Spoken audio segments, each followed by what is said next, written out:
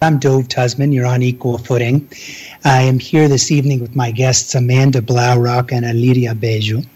We're going to be talking about immigration in America circa 2021, coming home, emerging from the darkness. It's been a sojourn in the desert for many immigrants, particularly undocumented immigrants in the United States over the last 4 years. And hopefully, Amanda and Aliria, we had some audio difficulties there starting us off. Can you hear me okay? Yes. Yes, we can. All right. I'm sorry for that, and I'm sorry to our listeners. As many of you know, I've been on a COVID quarantine here, so figuring out how to do the broadcast from home has been a bit of a challenge. Amanda and Aliria, I'm honored to have you on the show. You're both activists in an area that requires so much hands-on work as well as high-level legal and policy work, and often the volunteer work in this area kind of gets moshed together and is misunderstood. And there's so many opportunities for people to get involved and to be supportive of neighbors and people that are in the process of becoming part of our American fabric. Amanda, I'll start by introducing you. We've known each other for many years. I've known you as one of the most extraordinary advocates that one can have in the legal arena. And your work over the last number of years with the Village Exchange Center on issues related to immigration and integration has been really something that I've been admiring from afar and have wanted to get you on the program for some time about. You're the executive director and co-founder of VEC, or Village Exchange Center, based in Aurora, Colorado. But you also have over 19 years of experience as an investor, as an entrepreneur, and of course, as I alluded to, as a lawyer. You've focused on international law. You've worked in the government sector and in the private sector. You've represented the United States of America on trade matters. You've represented Fortune 100 companies and international entrepreneurs. And you were interested in bringing your business and legal expertise to bear in bridging the gap between local and international communities. And it's an honor to have you on the show tonight, Amanda. Thank you. Thank you so much. Thank you for having me. And you're joined by a colleague and a friend, Aliria Beju.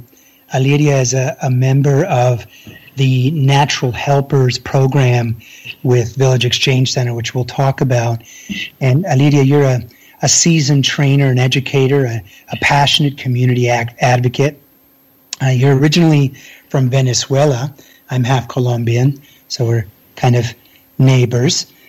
You earned a 5-year degree in education with an emphasis on teaching English as a second language at the Universidad de Carabobo in Venezuela. And you have over 20 years of experience as an ESL teacher, teaching both children and adults.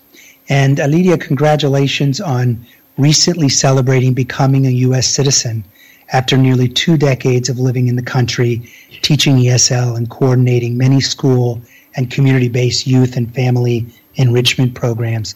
Aliria, welcome to the program. Thank you, Brian. It's an honor to be here. The reality of doing shows from home. I apologize.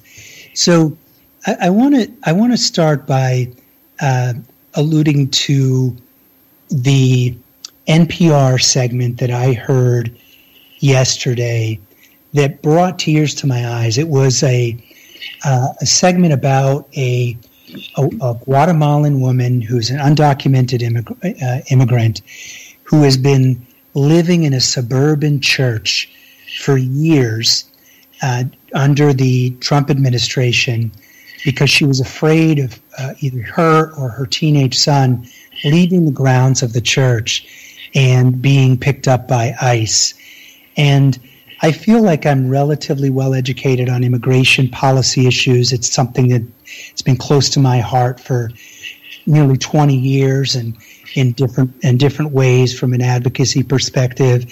And yet I didn't realize how severe things had gotten under the just ended federal administration and the extent to which advocates in the community are breathing this collective sigh of relief. Maybe, Amanda, you could start us out just by table setting for those that are listening that are not aware of what it has meant over the last few years to be an undocumented immigrant. And I know you don't only work with undocumented immigrants, but what it's meant to be an undocumented immigrant over the last several years in America, and how the shade may be lifting, how people's emotions and feelings may be changed over the last couple of days. Sure. So at this point, the Village Exchange Centers worked with this last year over 12,000 undocumented immigrants through a fund where we were giving cash assistance to these individuals at $1,000 per check, and then also rental assistance.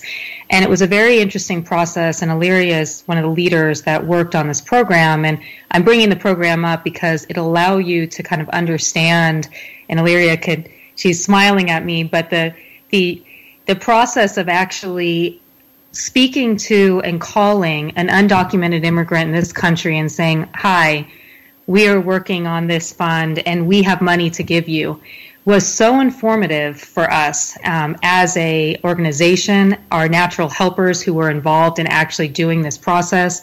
How many people hung up the phone or yelled at them or told them that this isn't true? And also the response by the community of being so overwhelmed with letters and calls and people just feeling like it was the first time that they were ever seen and dignified since they'd been in this country. So it was a real telling experience to see really the impact that just $1,000 had on a community that they hear that they're going to get help. They hear that somebody is out there that cares for them, but many of them are living in severe fear and don't feel that they're dignified as human beings or as people who are equal in the United States.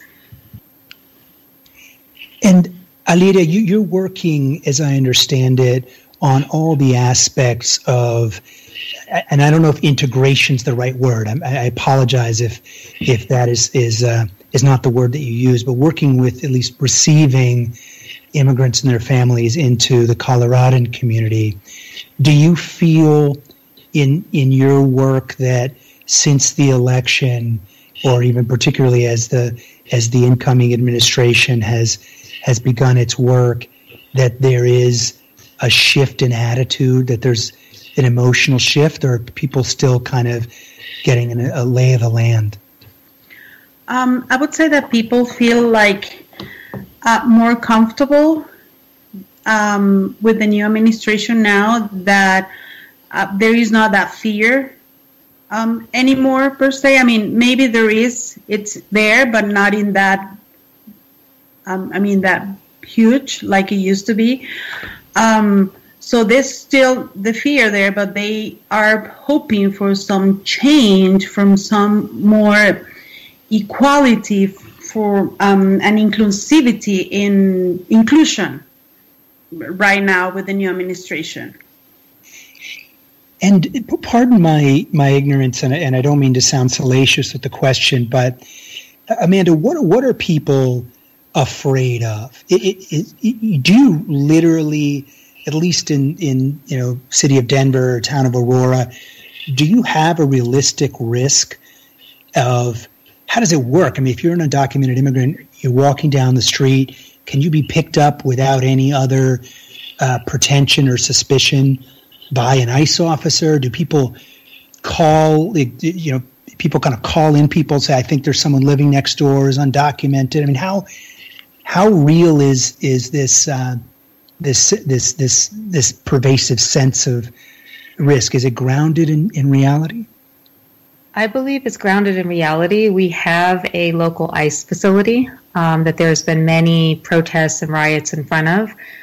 Many of the people that we work with, we've recently brought together 6 of our natural helpers, 5 or 4 of which are actually undocumented immigrants, and they sat in our office, and Illyria was there and spent 2.5 hours crying and talking about the real fear every day of being picked up. And that could be fear of anything happening. When you're living, you have interactions with police, you might get pulled over. People are scared with their children that their children won't be there when they actually go to pick them up. This is actually happening and has happened, and there's a lot of hatred. We had a community member last year come in, and there was someone who just attacked her and her son, and she had to hold the woman down and call the police because she was attacking her, and she had bruises everywhere, and she was so scared of this woman and having to testify, and she asked me to bring in the congressman so that we could actually talk about whether or not she had to testify against this woman who attacked her with hateful words. So it's real for whether or not it's perceived or actual. I believe it's actual, and I actually think whether it is or not, people perceive that they are constantly in a state of fear and constantly in a state of being picked up and taken out of this country. And of course, there are going to be policy changes. There was an executive order signed yesterday, and I'm certainly not an expert on the legislative path. But in general, Amanda, do you think that there's going to be a rapid rollback of ICE enforcement and a return, maybe not to the first term of the Obama administration, but the second term, perhaps, the enforcement protocols then? Or do you think it's going to be a much slower roll for things to return back to a less strict enforcement protocol? I do believe that there will be a swift rollback, especially at the border. But I also know from many conversations, and I don't know the actual laws, but I can tell you that a lot of what went on was happening before this administration. What went on in regards to immigration and deportation and a lot of the issues that we've had. So it's not just, and I always say this, it's not a bipartisan issue. Immigration has been, normally most people agree upon it, and it's become very divisive. And I think the biggest change we're going to see is going to be in dignifying and the perception that our community will feel when you don't have someone calling all immigrants, MS-13s.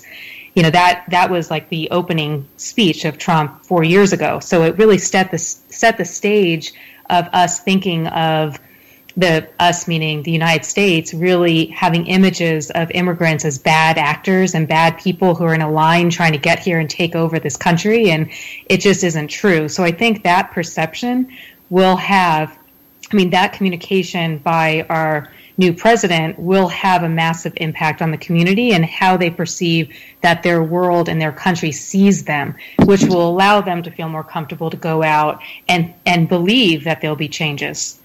Right, yeah, words do matter. Participate in our discussion this evening around immigration in America circa 2021, coming home. There's certainly a change in the air. President Biden signed as one of his first executive orders a rollback on some of the enforcement of some of the immigration protocols. There's going to be a significant legislation that's introduced to Congress on the issue. We're joined this evening by Amanda Blaurock and Lydia Bello, who work in this field with Village Exchange Center in the Denver, Colorado area and Aurora, Colorado. Our number to call in is 718-303-9090. That's 718-303-9090. And if you're shy about hearing your voice on the air, you can also text in a question at 917-428-4062. That's 917-428-4062. We're going to take a break in a minute, but Lydia, we were pre-gaming a little bit prior to the show, and we were talking about some of the non-traditional challenges that immigrant families have in being received here in this country. And there are certain challenges that are talked about a lot, figuring out health care, school for kids, finding a job, etc. But others around, for example, mental health and cultural understanding are, I'm sure, more complex. when you do your work as a natural helper, how do you start? How do you help a family feel held? What's the first thing you do to set up a baseline of reception and physical and mental health? I feel that building that trust with the member of the community is very important, so they can open up to you and tell you what's going on. So once you build that connection with them and they open up to you, you're able to actually refer them to resources in the community, either if it is for applying for a job at school, looking for a school for their kids, or getting therapy, mental health therapy. So it depends. But what is crucial, very important, is to build that trust with the person you are connecting, you are interacting with.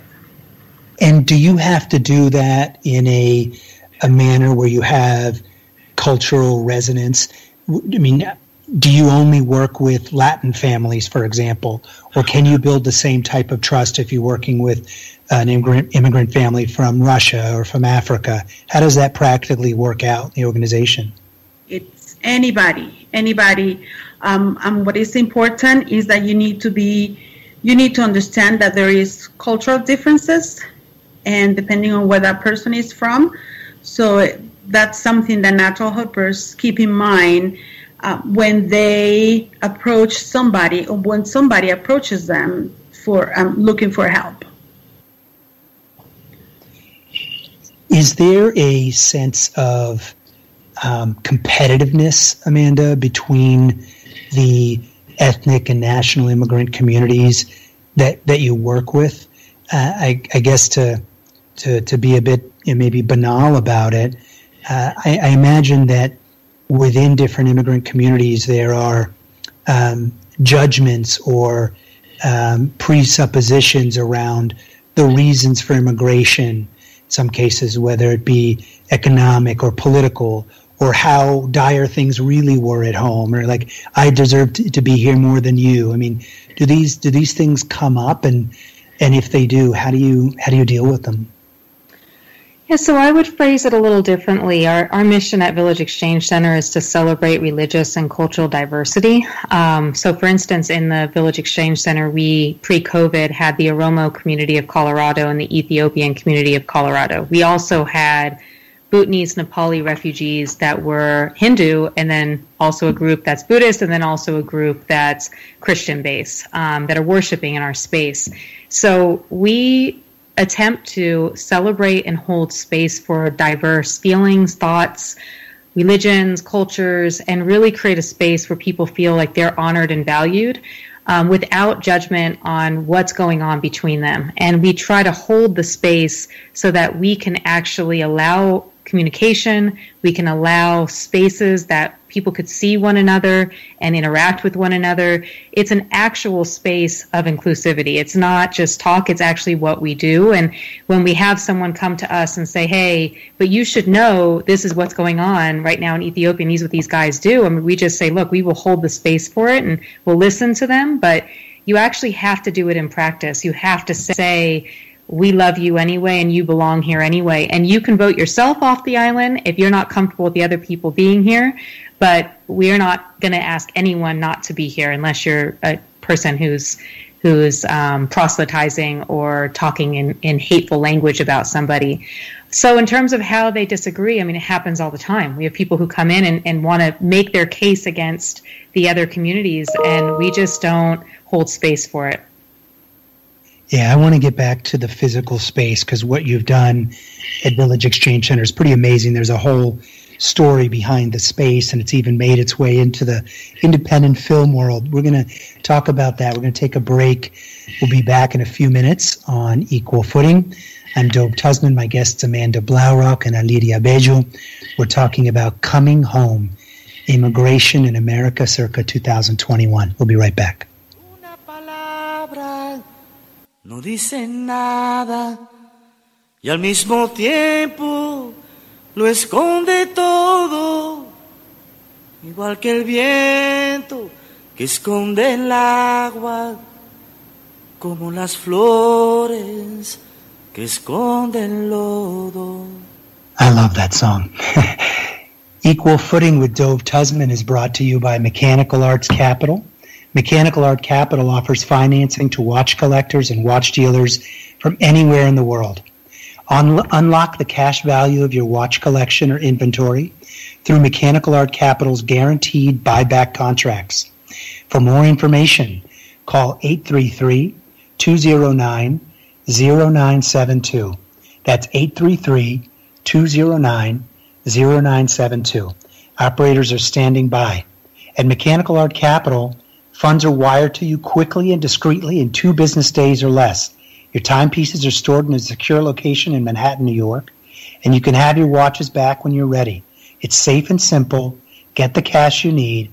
Contact Mechanical Art Capital at 833-209-0972 or visit them at www.mechanicalartcapital.com. I've been caught, but I'm keeping on check. And I've been taught, but I'm keeping on check. All right, you're back on Equal Footing with Dove Tusman, on with my guests Amanda Blaurock and Alidia Beju. Our number to participate in this discussion about immigration in America 2021 is 718, sorry, I almost forgot the number, 718-303-9090. You can also text a question if you prefer to not hear yourself on the radio at 917-428-4062. We do have a couple of text questions already. Right before we went to the break, Amanda, we were talking about the physical space of Village Exchange Center and the fact that you celebrate religious and cultural diversity. I had somewhat crudely brought up the issue of the different perspectives. I've seen it in my own life. You know, both of my parents, I come from immigrants on both sides, and I know that there are very different views of immigrant communities from other immigrant communities, and some feel others don't deserve to be here or didn't need it as much, or, you know, even cross-generationally, we have such a different view of immigration, you know, in this time from a Mexican community, for example, than we do of Italian or Irish immigrants coming in the early 20th century or the late 19th century. And so there are all these distorted views. And the fact that VEC, or Village Exchange Center, has created a space that's welcoming for so many different communities is extraordinary. I've had the opportunity to visit the center, and without giving away the punchline, tell us about how the physical space came into being, and a little bit about I don't know how to put it, maybe the recent publicity on that topic. Sure. So about 4 years ago, my stepfather was the pastor of a Lutheran church called St. Matthew in Aurora, and there was a huge change in demographic. It was suddenly where 80% of the refugees in the state of Colorado were relocated, and really where the majority of immigrants in the state are living.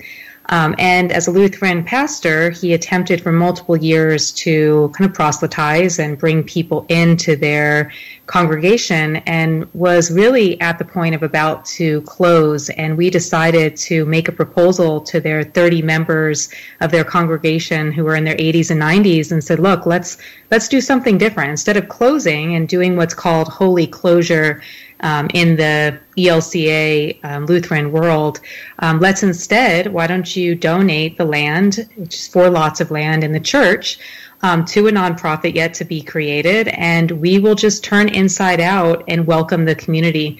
And they voted unanimously to do so, and on January 19th, 2017, we incorporated and quickly created the Village Exchange Center.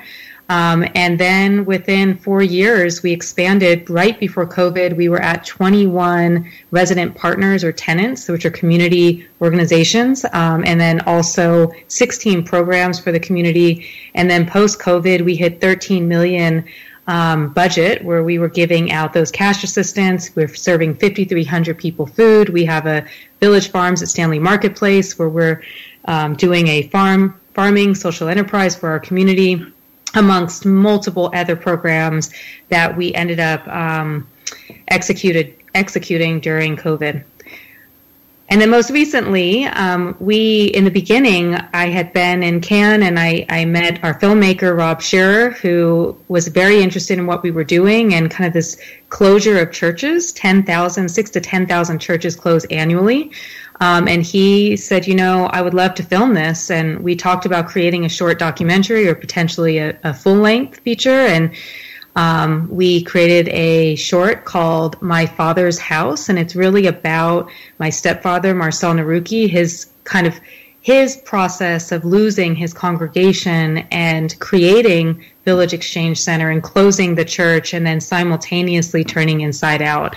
And we most recently were in the Denver Film Festival, and we're just in the American Pavilion Emerging Filmmaker Showcase for Cannes Film Festival, and we won the jury award this weekend. That's just amazing. It's a beautiful story, and the imagery of these older parishioners deciding to have the legacy of their beloved church continue in such a beautiful way is really powerful. Where can people actually see the short? Is it available online, Amanda? It will be soon. So if people just pay attention to either our Facebook page, Instagram, or our webpage. I don't know how I can put that out there now. We will be doing some screenings in the next month. We're planning on doing 3 of them that will be online and then 2 in person. We also created a village theater out of that sanctuary space where we also have 8 different congregations that worship as well there. Well, we'll put the social media tags and the website in the show notes, but if you want to mention any one of them now, just in case someone's listening and they want to get right on it, feel free. www.villageexchangecenter.org, and then Village Exchange Colorado is our Instagram, and then VEC Aurora is the Facebook tag. Great. And before we finish tonight too, we'll give a little shout out so people can figure out how to donate as well. It is a 501c3, and you're doing great work.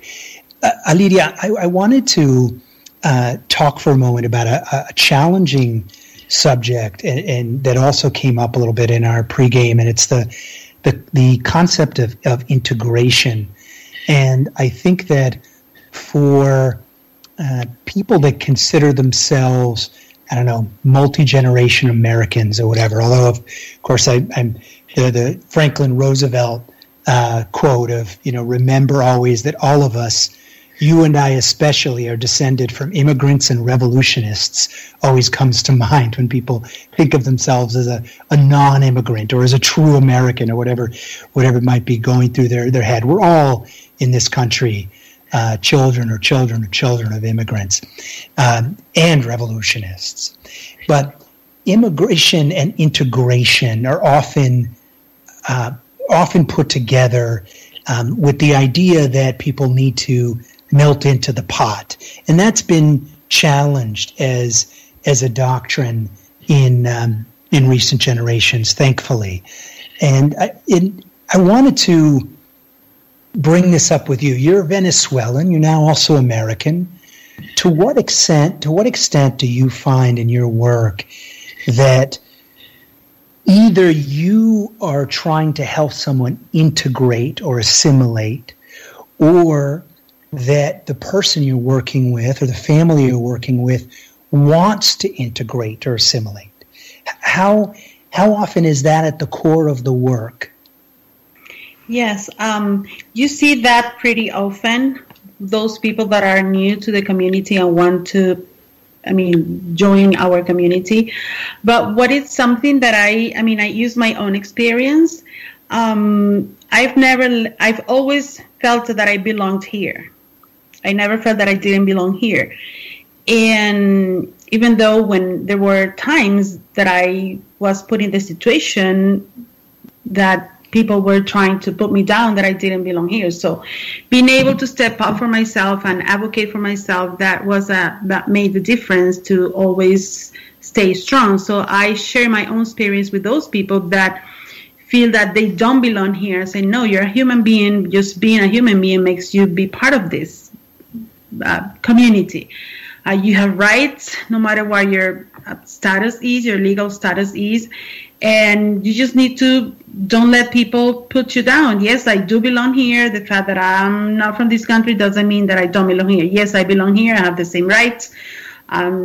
So I speak by my own experience, and that tends to motivate them and inspire them. And so when they talk to me about experiences that they have gone through, and I say, no, you need to be doing this. You don't let them do that to you, especially in the education system, that they tend to take advantage of those new families. And they say, no, you have rights. You need to do this, and you have to ask for this, because they don't know. So me being in that environment for so long in this country for 20 years, so I know the rights and I'm able to help them. Amanda, yesterday, as I understand it, the Biden administration put into motion what I'm sure is going to be a long legislative process, but put into motion the beginning of the process of a path to citizenship for over 11 million undocumented immigrants in the United States. And listening over the last couple of days to immigration activists and policy pundits, it seems like this is the most concerted and progressive push for a path to citizenship that has happened to date. And the fact that a single party controls both the House and the Senate and the executive branch, of course, makes it possible, especially since it's a policy priority. It's starting at the beginning, and we don't have of the executive term, and we don't have another congressional election for a couple of years. Has that electric current kind of hit yet in your community? I mean, it would seem to me, if I were in your line of work, that everyone would be abuzz. I mean, this is a potential tectonic shift, and I kind of alluded to this earlier. But are people still numb? Does it feel to you in your bones like this is going to happen finally? After people have been talking about path to citizenship for undocumented people in America for 25 years, but is it going to finally happen? So I hope so. I don't want to be negative or not positive about the possibility of it actually happening. I think there's a hesitation because there's a lot of promises to this community, and it's not as easy as people think, and there's a lot of barricades to getting certain things done. So I think there's a numbness. I agree. I think it hasn't really hit. I think it will hit as it gets rolled out and it gets approved. I like the idea. Again, I think perception is everything. And right now in this country, to have somebody who walked in saying, I'm going to do this, is more powerful than whether or not it even happens, to tell you the truth. And I know that sounds weird to say, but I think the kind of feeling of being seen and that you're important enough to be day one presidency priority will have a dignifying effect on this community that will be lasting. And hopefully there's no missed promises and it does go through. But again, I don't always think, other than the language, that the party in charge, so to speak, necessarily changes all of the immigration laws. Yeah, and it's a tangled issue because it involves various agencies, it involves enforcement, right, and social benefits and so forth. Alidia, one of the ideas, I was going to say myths, but I honestly don't know. Maybe it's true. One of the ideas that's out there around undocumented immigrants is that they are not contributing to the public coffers, that they're not part of the tax-paying community, but they're benefiting from public spending via education and health benefits and so forth. How true is that? Is there truth to that, or is that a myth? So I'll go ahead and take that, and maybe Illyria, you can add into this. I believe it's 5% of, and don't quote me on that, I have to look it up, but the actual numbers, 5% of the workforce in Colorado is undocumented. I believe it's a myth. The community that we're talking about, most of them work. A lot of them have I-10s where they're contributing financially to the community and to taxpayers. What happened, and the reason we were successful with the Left Behind Workers Fund in raising $12 million last year is because the people who were working were not able to receive, even though they contributed over $200 million since around 2008 into unemployment insurance in the state of Colorado, $208 million. However, we're not able to get a dime of unemployment insurance. I mean, those numbers are staggering. So you had people who, 35 million people became unemployed, and suddenly the same workforce, same people, side by side working, had no access to any type of relief, both CARES money, the federal stimulus checks, or unemployment insurance. But these are the people who are contributing, and they're hard workers. And it's asking about the contribution, and I think from your perspective, Illyria, you know this community and how much they contribute but are unseen, and maybe you can speak to that. Yes, and thanks to the Left Behind Workers Fund, we were able to help those families that were being left behind with the funds that Village Exchange Center was working with. So there were so many complaints about that. I mean, we are contributing to this country. We are paying taxes. We have kids that were born here, that have been born here. So how come we are being left behind? So that's why these came together to help those people that were being forgotten and that are part of our community, and they contribute a lot. Yeah, it's very easy, unfortunately, to put people in one dimension. It reminds me of one of my favorite playwrights, Max Frisch, who was talking about immigration into, I think it was Switzerland in the 1930s, in the time of very high inflation post World War I and the Great Depression, and said we asked for workers and we got people instead. And I think that there's a humanity that needs to be the central aspect of this dialogue, because when we think about it in terms of contributed numbers in and out, it dehumanizes. And if I'm understanding you correctly, Amanda, it sounds like, in fact, people that are undocumented may be contributing more anyway than they are benefiting. So it's often these myths are particularly destructive. Amanda, and having known you before your work on this issue, I am driven to understand better what brought you so close, as I've perceived over the years, this extraordinary passion and expertise.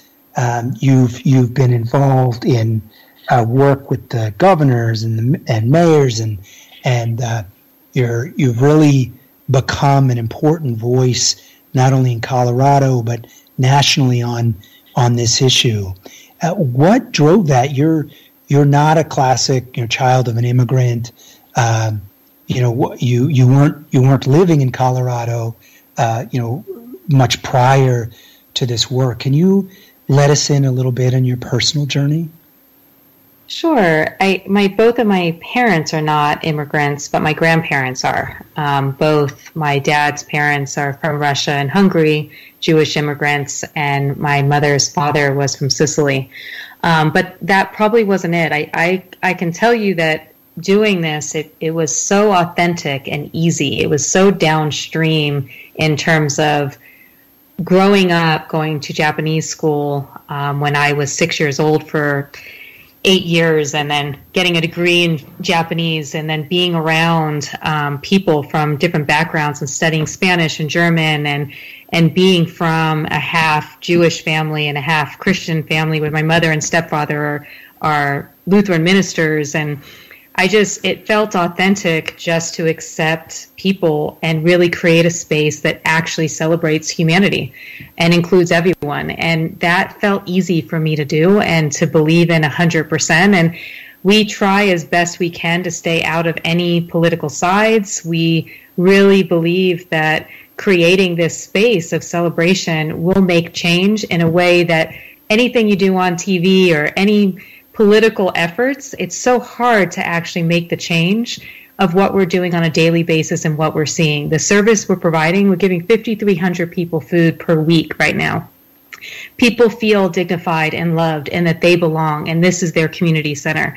And that feeling will have so much more of an impact than so many other things that I've ever done in my career. And being a lawyer for 19 years and practicing international law, I'd never done immigration law, as you know. It was an easy kind of effort to really create this wonderful organization and create the relationships necessary to do so with the congressman and the mayor. And our Natural Helpers Program is a partnership with the City of Aurora Office of International and Immigrant Affairs that we implement. I am on the Adams County Rescue and Response Committees, just getting very, very active to get other people behind the idea of inclusivity. And someone once said to me, they ran for office out of love. They ran out of love. And I thought, wow, Chloe, you've known me for, 12 years. And I've never been one to watch the news and know all the law, even though I'm a lawyer, but I have very strong and passionate beliefs.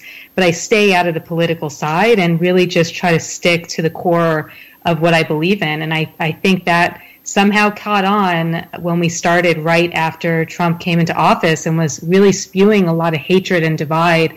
I wanted to do something that actually brought people together, and it worked. It's been amazing to me to watch how you've actually had bipartisanship in the work that you've done, and I want to come back to that after the break. I'm going to take one more break here. We'll be back on Equal Footing in a minute with my guests Alidia Bello and Amanda Blaurock. We're talking about coming home, Immigration in America, circa 2021. We'll be right back. I've been watching you for some time.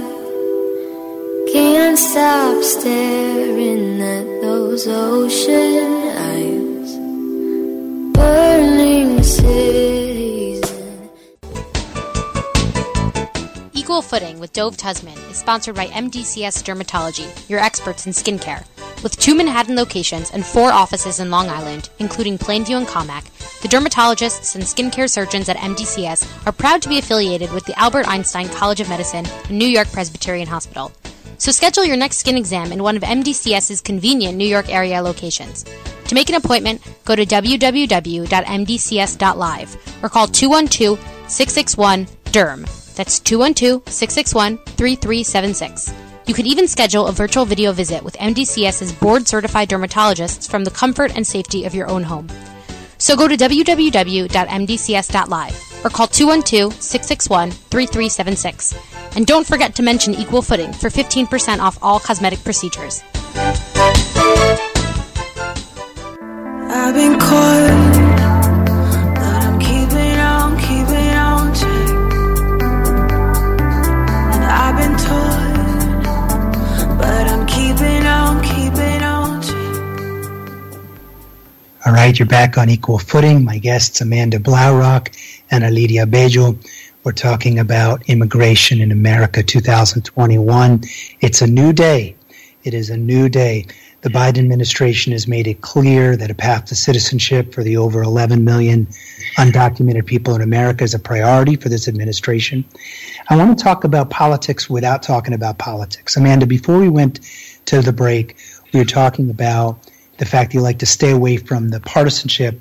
And without getting into any details that you don't feel comfortable with, I know that recently, even in the experience of your board of directors at the Village Exchange Center, you've had to deal with the kind of third rail right now that's in American politics, and the fact that it's difficult, let's say, for people to voice their opinions on certain issues without kind of getting shut down. I'm being a little cautious with my language. I don't want to, again, reveal any details you don't feel comfortable with. Let me put it this way. How have you dealt with building constituents, stakeholders, a board from different parts of the political spectrum that works, that doesn't kind of break down upon itself and help support the mission? And for others out there that are running similar organizations or working in immigration advocacy work around the country, how important is it to follow the path that you followed around creating a bipartisan group? I believe it's critical right now more than ever. I will explain this through a grant request that we applied for about a year and a half ago, and it was a very conservative foundation, a very large one, and their request was asking for programs that reflect helping others help themselves. And that's easy. That's what we're doing. We're doing empowering programs and workforce development, and we're creating farms and jobs and everything so that people have an ability to help themselves. And that goes across the board. That's easy on both sides. And I, most recently, seeing what's going on in this country, I was saying someone today that what's going on reminds me of the end of an NFL game, or when somebody has a touchdown, they're no longer allowed to gloat, or they weren't. I don't know if they still are. I don't keep up with NFL, but I remember that was an issue. And I thought, all of this on either direction is what creates the divide even further. And that lack of understanding and the intellectual dishonesty of both sides is creating such a massive divide. There are 50% almost of this country that believe something different. And no one wants to even hear the truth anymore. And so for me, as a libertarian, and creating a space that really includes religions that are fighting overseas, and cultural groups, racial groups that hate each other overseas, you really have to decide that you're just not involved and stick with the mission of celebrating one another and creating empowering programs to celebrate one another. And that has been the only thing that's probably made us get to where we are. I mean, we have our congressman is a Democrat, Congressman Crow. He's been our biggest supporter. He gave us congressional recognition the beginning of last year, right before COVID hit. And our mayor, who's another one of our biggest supporters, is a Republican. And I'm very proud that our board was a diverse board in terms of their political affiliations, and I will continue to make sure that it is so, because I want everyone to feel like what we're doing is not divisive. So I think it's extremely important right now. That's important to hear. Alidia, break that down for us a little bit in terms of the environment and atmosphere at the Village Exchange Center. What is it like to be an immigrant, whether you're undocumented or not, and you're walking into that space looking for help? And how has that environment been affected in the context of the COVID pandemic? Well, it's beautiful to walk into VEC and see how welcoming each one of us is. No matter what's going on right now in the world with the pandemic, everybody is welcome. I mean, we don't shut the doors on people's face. I mean, we tell them what's going on.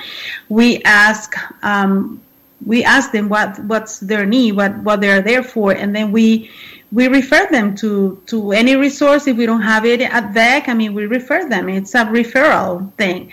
So we still, even with the crisis that we're having, we want them to feel that they belong there, they are welcome, even though we cannot have them there. So it's amazing, the atmosphere that you feel, you breathe there at VEC. And going back to what Amanda was saying, that helping others help themselves, yes, that's what we do as natural helpers. We help them. We don't solve their problems. We equip them with tools that are going to help them be successful. And so we empower them through this program, the Natural Helpers Program. We empower them to as members of this community to help others, and with this program is so valuable for the community and for Village Exchange members. Yeah, it's an extraordinary program that you guys are involved with. I'm going to try to hit one of our text questions, and we also have a caller on hold. The text question, I guess, could be for either of you, and it is. Hold on, let me bring up the screen. Have you felt that there's a physical threat to your work in this politically charged time? I've condensed the question. I imagine, it's in the context of what we saw on January 6th in D.C. Has there been any physical threat to VEC? Have you had to get extra security, et cetera, Amanda? Yes, we 2 years ago got an $80,000 grant from Homeland Security to put in 24 cameras. This year we just received another $100,000. We've had last year, in the beginning of COVID, we had 6 different break-ins into the Village Exchange Center. In the past, we've had vehicles stolen, rocks through the door. I most recently joined as a board member of the Anti-Defamation League, so I'm very aware of hate crimes and kind of the disconnect and dislike of being such a loving, inclusive place, because a lot of people don't agree with that, which is it's a hard one to blatantly disagree with because it's so obvious what we're doing. We don't hide it. So it's, yes, we have seen the threat and we have addressed it through funders and through a lot of security. Wow, that's very sad. I think we've got Stan on the line. Stan, can you hear me? Good evening. Hi, Stan. How are you? Please make How you doing? Are you okay? I know you say you're isolating. Are you okay? Are you all right? I'm okay, Stan. Just a couple more days and I should be at it. It's like prison, isn't it? Not exactly. Anyway, let me make it my point. We had a previous president before this one, named Barack Obama, a Democrat. I thought a pretty decent Democrat. I wasn't happy with many things, a lot of things, yeah. But he did something that I absolutely approved of.